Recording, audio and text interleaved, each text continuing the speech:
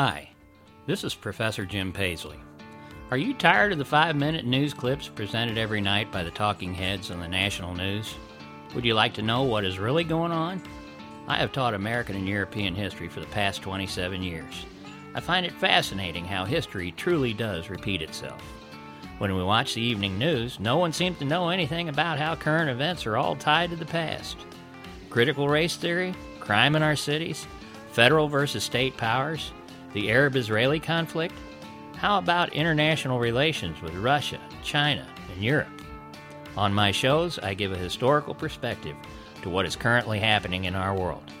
Join me weekly to find the true history behind what is happening today.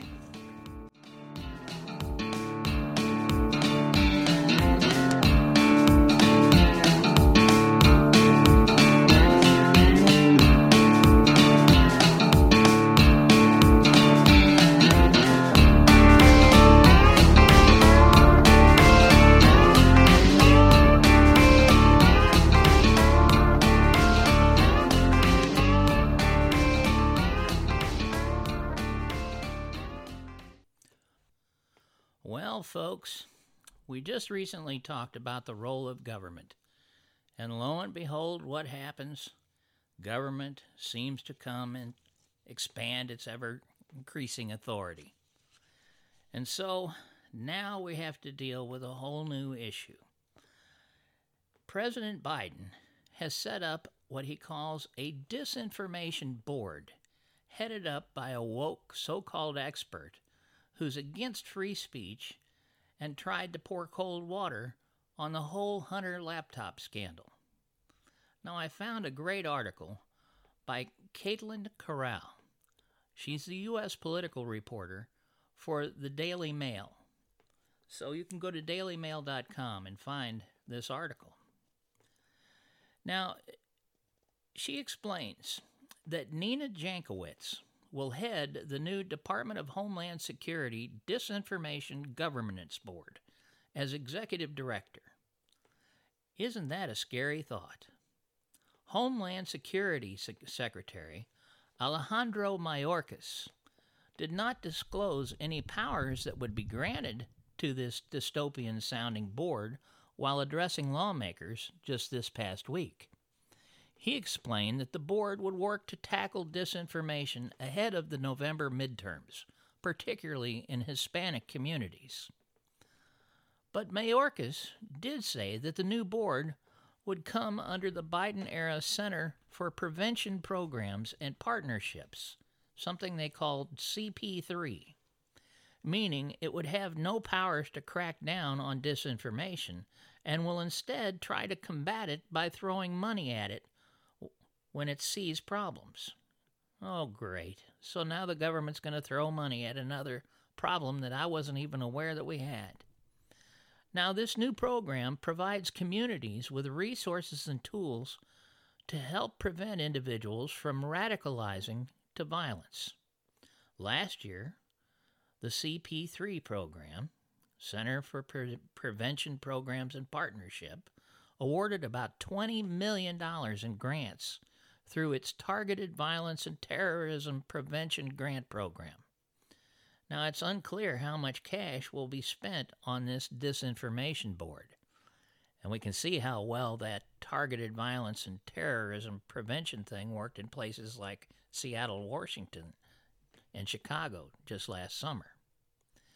Now, Mayorkas noted that the focus of the new board would be to stop the spread of information in minority communities, including election misinformation ahead of the 2022 midterms. He added that it would focus on the latest trend of misinformation allegedly targeting Spanish-speaking voters. No further details on the exact misinformation being deployed against these communities was shared. So obviously there's a problem, but we really don't know what it is. Now, Jankowicz, who revealed that she was the head of the department following Mayorkas' meeting with lawmakers, tweeted, "Cat's out of the bag. Here's what I've been up to the past 2 months and why I've been a bit quiet on here." Now, Senator Josh Hawley pointed out that Jankowicz told NPR last week that she shudders to think about more free speech on social media platforms after Elon Musk made a bid for Twitter. She added that a huge focus on our work, and indeed one of the key reasons the board was established, is to maintain the department's commitment to protecting free speech, privacy, civil rights, and civil liberties. Now, I find that fascinating. So they're the ones that are going to decide what constitutes free speech and what doesn't. Now, as a Russia disinformation expert, she previously called the laptop of President Joe Biden's son Hunter a Trump campaign product. Isn't that disinformation? So this is causing questions over Jankowicz's ability to accurately judge disinformation now that several sources have come out confirming the validity of Hunter's laptop. Now, Jankowicz also suggested last week that she opposes the First Amendment because she thinks it is bad for marginalized communities, and called Elon Musk a free speech absolutist because he wants to make Twitter more open to all voices. What? Free speech absolutist because he wants to make Twitter more open to all voices? Isn't that what free speech is about? Now, the Department of Homeland Security did not immediately respond to the request of the Daily Mail asking more about this whole program to get more information on exactly what they were saying. Now, Jankowicz is a fellow at the Wilson Center, where she studies the intersection of democracy and technology in Central and Eastern Europe. She is also the author of How to Lose the Information War, Russia, Fake News, and the Future of Conflict. Now, when stories about Hunter Biden's laptop started emerging, several outlets, social media sites, and left-leaning disinformation experts claimed that it was just misinformation coming from Trump and others on the right. In an October 2020 report, Jankowicz shared her skepticism of the contents of the laptop and the claims that it belonged to Hunter. She said we should view it as a Trump campaign product, she told the New York Daily News at the time. Again, isn't that disinformation? Now, Twitter repeatedly took down the Hunter Biden laptop story and prevented it from being spread on the platform. Billionaire Elon Musk, who just purchased Twitter, said that his aim is to make the social media platform a more open digital town square. Freedom of speech is the bedrock of a functioning democracy, and Twitter is the digital town square where matters vital to the future of humanity are debated, Musk wrote in a statement upon the purchase approval. Now, Jankowicz spoke with NPR last week and questioned Musk's purchase of the platform and stated, "I shudder to think about if free speech absolutists were taking over more platforms, what that would look like for the marginalized communities." She said these groups are already shouldering disproportionate amounts of this abuse, and said free speech and a lack of censoring on social media would make it worse. What in the world is she saying here? So, folks, is the Disinformation Governance Board a good idea? I think regulators should think carefully about the fallout from well-intentioned new rules and avoid the mistakes of the past. So here's a little history for you. Censorship was rampant throughout Nazi Germany. Censorship ensured that Germans could only see what the Nazi hierarchy wanted people to see, hear what they wanted them to hear, and read only what the Nazis deemed acceptable. The Nazi police dealt with anyone who went outside of these boundaries. Censorship dominated the lives of the ordinary citizen in Nazi Germany. The prime mover in censorship was the Minister of Propaganda, Joseph Goebbels. It was his responsibility to see that the German people were fed with material acceptable to the Nazi state. Newspapers, radio, and all forms of media were put under the control of the Nazis. Even the film and music industries were controlled by the Nazis. Music by Gustav Mahler and Felix Mendelssohn was banned since they were both Jews. Jazz was also banned. Even telling jokes about Hitler became a serious offense, one that could send you to the concentration camps and potentially death. How do you think Saturday Night Live would do nowadays under that kind of system? Censorship was enforced by a number of methods. First, the secret police, or the local police, ensured that the rules were kept to. Secondly, anyone who wanted to go outside of the desired party norm faced the most serious of consequences. And third, probably the scariest thing of all, people in general were expected to report anything unacceptable to their local party chief. Why would you do that? Well, those who knew something but did not report it were deemed as guilty as those who went against the system. This was the key to enforcement. Censorship ensured that the Nazis had the German public in their grip as they bombarded them on a daily basis on how their lives had been improved from the day Hitler became Germany's leader. Let me give you a quote from Adolf Hitler. "The chief function of propaganda is to convince the masses, whose slowness of understanding needs to be given time in order that they may absorb information, and only constant repetition will finally succeed in imprinting an idea on their mind. The slogan must be, of course, illustrated in many ways and from several angles, but in the end one must always return to the assertion of the same formula. One will be rewarded by the surprising and almost incredible results that such a personal policy secures." Again, that was written by Adolf Hitler in Mein Kampf. Here's another one, this one from Joseph Goebbels, the leader of the propaganda. He said, "Our way of taking power and using it would have been inconceivable without the radio and the airplane." Now, such statements are often cited. The former head of Disney, Bob Iger, recently said that Adolf Hitler would have loved social media. Goebbels was not saying that the Nazis had used both new technologies, the airplane and the radio, to come to power. Rather, the airplane helped the Nazis take power, and radio helped keep it.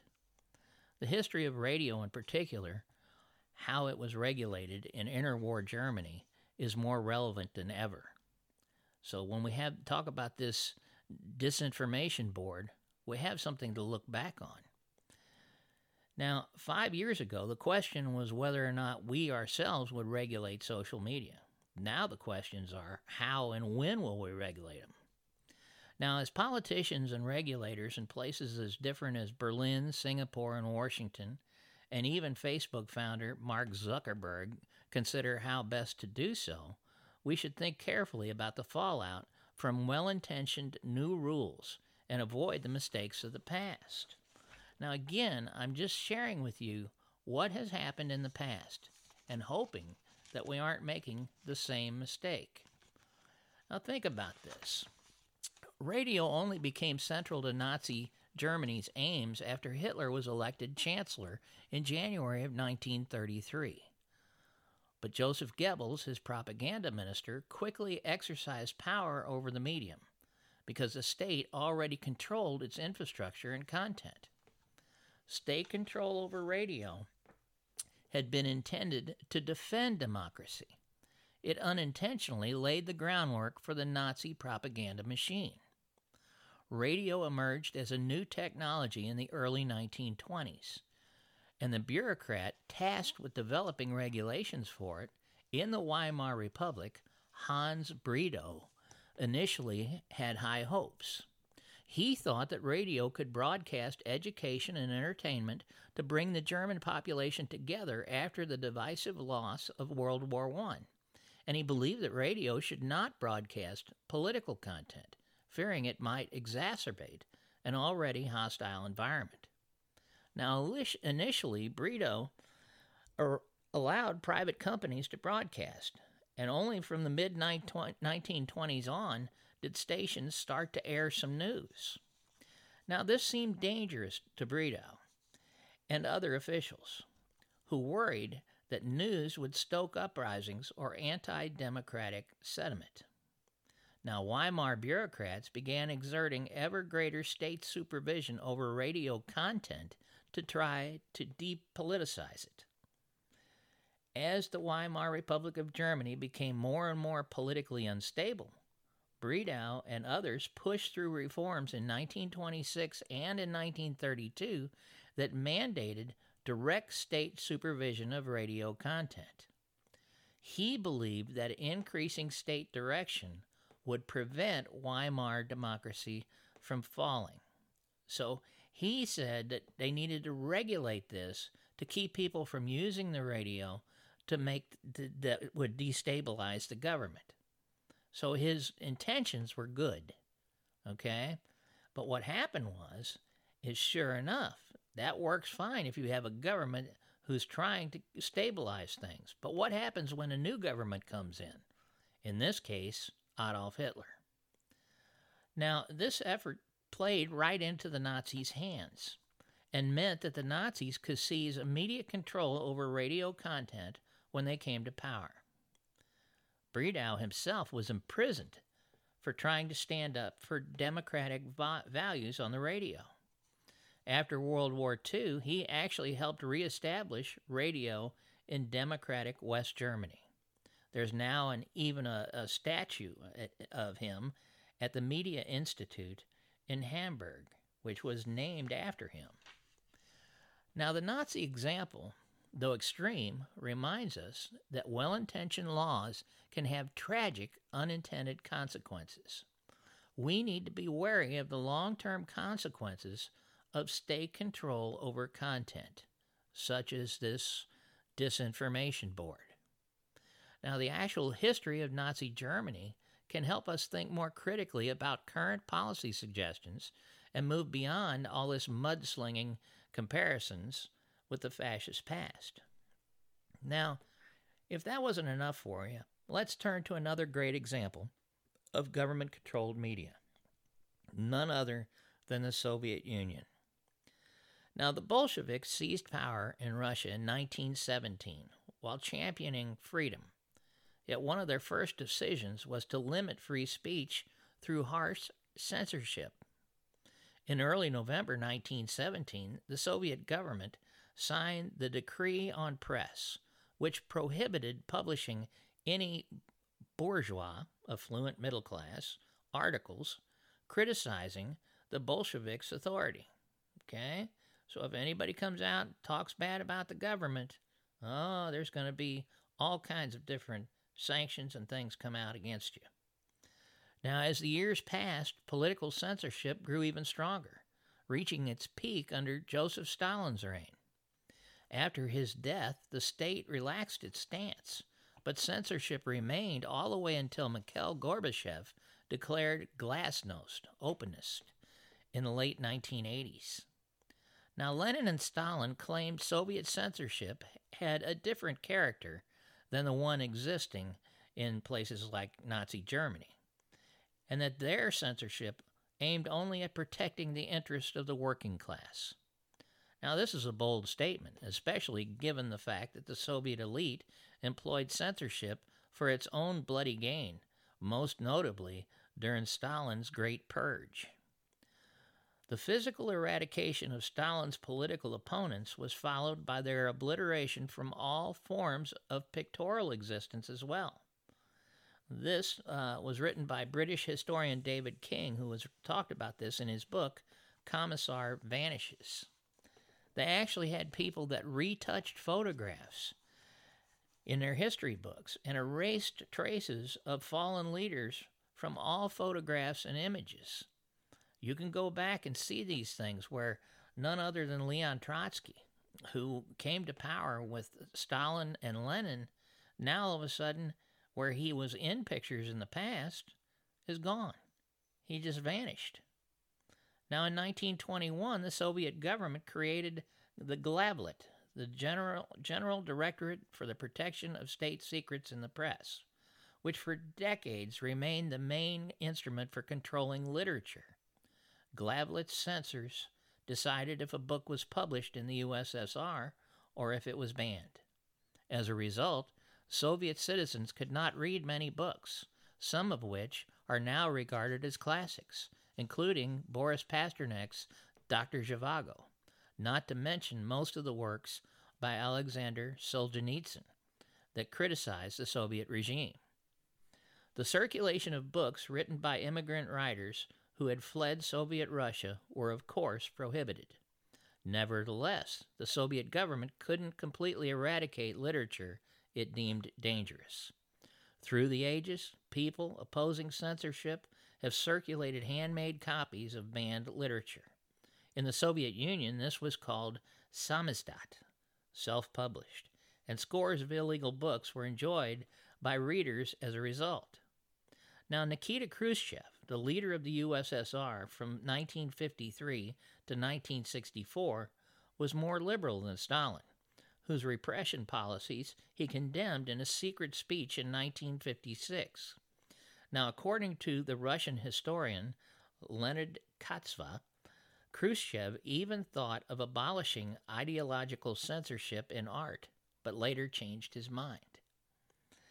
Under the rule of Leonid Brezhnev, 1964 to 1982, the state continued to oppress artists working outside the realm of social realism. For example, in 1974, the government demolished an unofficial avant-garde exhibition in the suburbs of Moscow using bulldozers and water cannons. The event became known as the Bulldozer Exhibition. Throughout the Cold War, both the West and the USSR were trying to influence each other's population by providing alternative points of view. In 1946, the BBC started broadcasting radio services for Soviet citizens. Voice of America, Radio Liberty, and Deutsche Welle all followed suit in a couple of years. Now, not surprisingly, the Kremlin was not happy with Western media trying to meddle with Soviet citizens, so it started blocking radio frequencies used by foreign stations.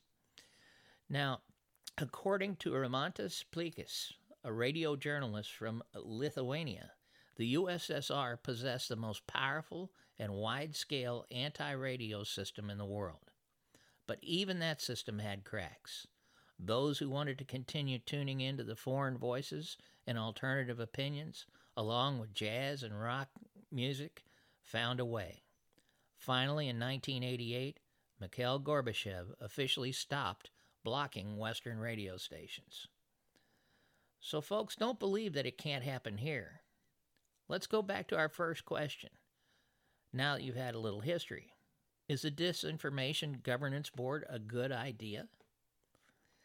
Now, I know what a lot of you are thinking. Like I say, it'll never happen here. Well, you're dead wrong. Let me give you a quote.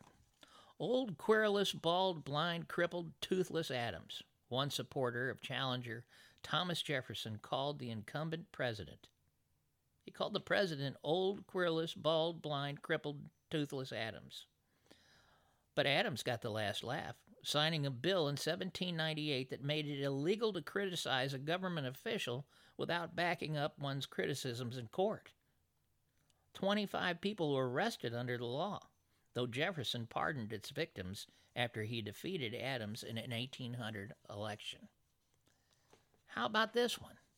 The bawdy novel Fanny Hill, written in 1748 by John Cleland, as an exercise in what he imagined a prostitute's memoirs might sound like, was no doubt familiar to the Founding Fathers. We know that Benjamin Franklin, who himself wrote some fairly risque material, had a copy of the book. Now, this book holds the record for being banned longer than any other literary work in the United States. Fanny Hill, written in 1748.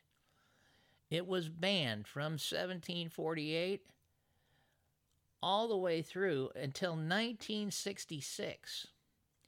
Now, basically what happened is they prohibited it from even being published in 1821.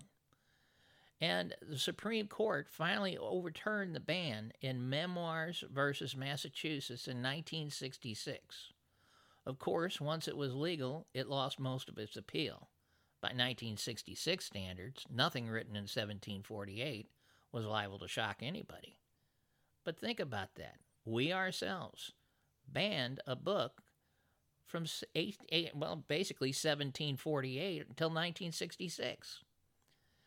And finally, here's one more great example. During the Civil War, the battle for public opinion was almost as important as the battles fought with bullets and bayonets. President Abraham Lincoln was a master tactician when it came to using public opinion as both a political weapon as well as a military aid. And he used the press not only to get his message out in an era before electronic mass communication, but also to prevent his opponents from having similar access to the hearts and minds of the people.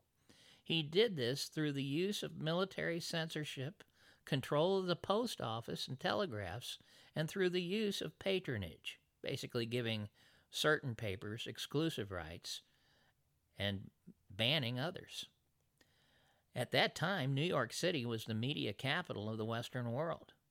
The big three papers in New York City were the Tribune, the Herald, and the Times. There were also many other influential newspapers in other parts of the country, including Washington, D.C., Philadelphia, and in Lincoln's home state of Illinois, where Lincoln purchased a newspaper printed in German to bolster his electoral chances in that state. Lincoln used censorship of those journalists and newspapers whose views, in his opinion, did not fit with the administration or its prosecution of the war, justifying the practice as being one which saved lives by shortening the war. Many newspapers that were critical of the Union were censored or shut down altogether. Some editors were jailed for their anti-administration views. Freedom of the press was a casualty of the war, and the real debate is whether or not this was justified under the circumstances of the time. Lincoln also used the press as a means of getting his message to the people in an era before the ability to speak directly to the masses existed. For example, when emancipation became an issue, Lincoln wrote his famous response to Horace Greeley's Prayer of 20 Millions editorial, which accused Lincoln of using his abolitionist leanings as the reason for the death of so many young men in the war. In response, Lincoln famously wrote, "If I could save the Union without freeing a slave, I would do it. And if I could save it by freeing the slaves, I would do it. And if I could save it by freeing some and leaving others alone, I would also do that." Boy, there's a politician for you. Now, in mid-August 1861, 4 newspapers in New York City, the New York Daily News, the Journal of Commerce, Day Book, and Freeman's Journal, were all given indictments by a grand jury of the United States Circuit Court for frequently encouraging the rebels by expressions of sympathy and agreement. A series of federal prosecution of newspaper throughout the northern states followed, and the target was any newspaper that printed expressions of sympathy for Southern causes or criticisms of the Lincoln administration. Now, Lincoln was able to effect control of press censorship because in those days stories were filed by telegraph, and Lincoln controlled the telegraph. Censorship of news dispatches filed in Washington began in April of 1861, at a time when the government assumed control of the telegraph wires to and from the city. This type of censorship became necessary because Northern papers quickly found their hands into the hands of Confederate generals. When Missouri radicals complained about General John Schofield muzzling the press in September of 1863 here in Missouri, Lincoln responded, "I think when an office in any department finds that a newspaper is pursuing a course calculated to embarrass his operations and stir up sedition and tumult, he has the right to lay hands upon it and suppress it." Drastic measures were sometimes taken where it was seen necessary for military purposes. There were repeated civil and military actions to shut down newspapers for supposedly seditious behavior. This was common early in the war in the border states of Maryland and Missouri. So folks, don't believe that it can't happen here. Let's go back to our first question. Now that you've heard my opinion on it, is the Disinformation Governance Board really a good idea? That's all I have for today, folks. I'm Professor Jim Paisley. If you would like to help me continue these shows, it's as simple as clicking the support link where you access this podcast. Thanks, and be sure to remember your history.